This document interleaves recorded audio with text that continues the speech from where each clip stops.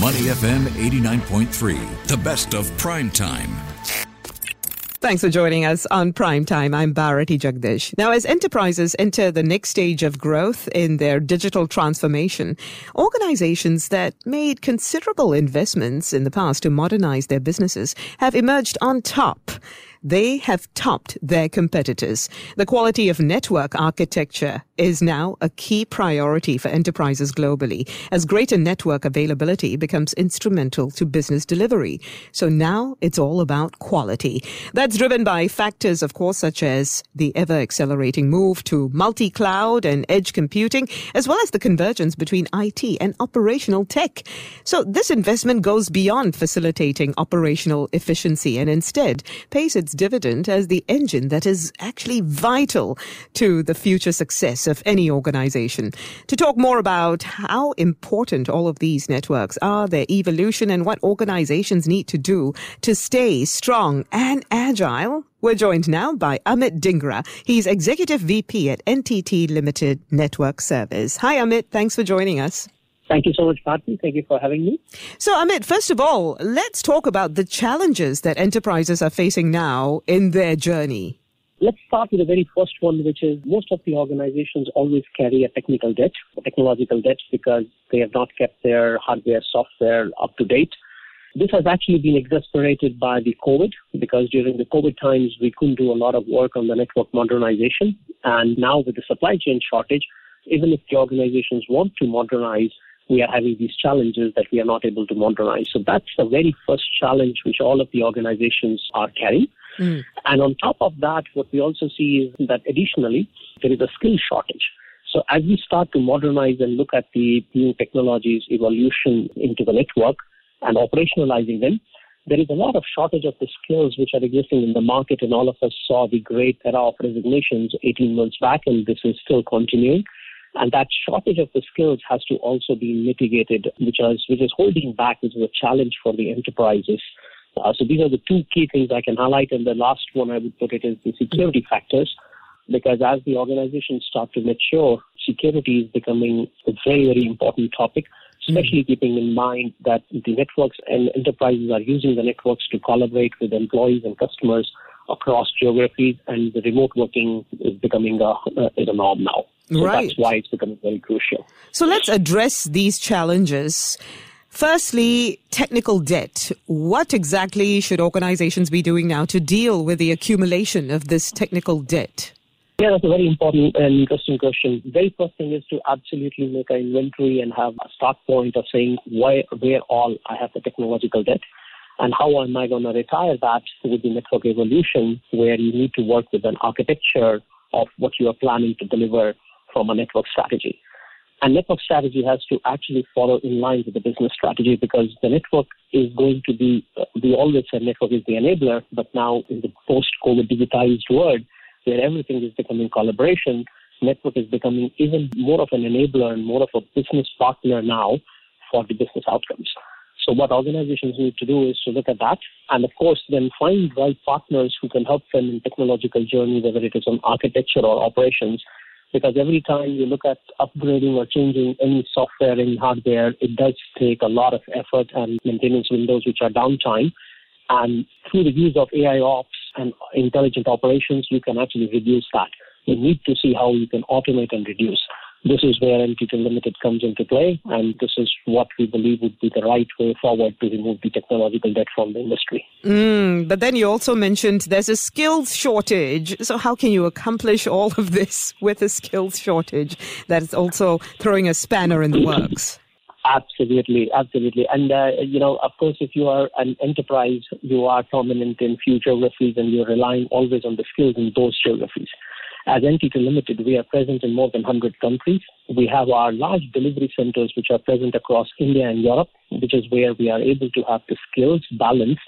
And those skills are not utilized only for one enterprise. Hence, we can actually utilize our scale, because we are providing our managed services, our professional services for more than 2,000 enterprises.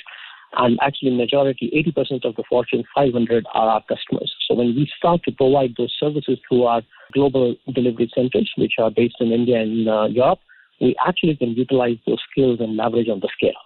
Okay, here's the thing though. What about affordability? Because I'm pretty sure that a lot of small and medium-sized organizations might be concerned about how much all of this would set them back. How do you manage that with them? Absolutely. And of course, affordability has always been a question, but the way I put it, with the rise in technological debt and the complexity in the network, it has actually made it even more complex and more expensive for the enterprises to manage. Hence, they need to simplify. However, as they start to look for simplification, they would need to invest. As you rightly said, not all enterprises may be able to invest at the same time. And hence, there are new trends which are coming where you can actually do it network as a service, which means you don't need to invest as a capex, but you keep paying for the subscription to use the services of the network. So those are the things which actually we can start to deliver for the enterprises who actually want to do the modernization but can't afford to do it in one go.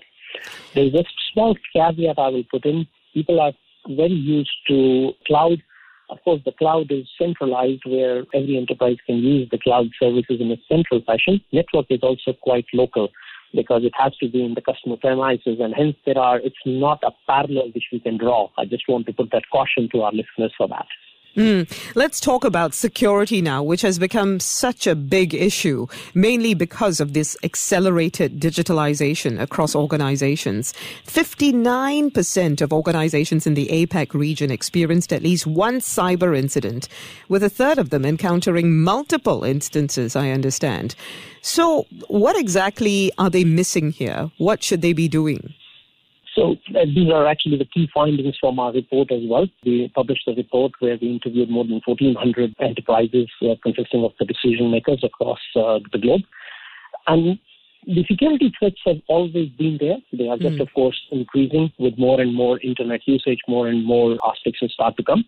What the enterprises need to do is to make sure that, one, their current version of the network is up to date. Just like any other application or software, what happens is that you always find security flaws and the new releases take care of that. So keeping absolutely up to date with that is the step number one.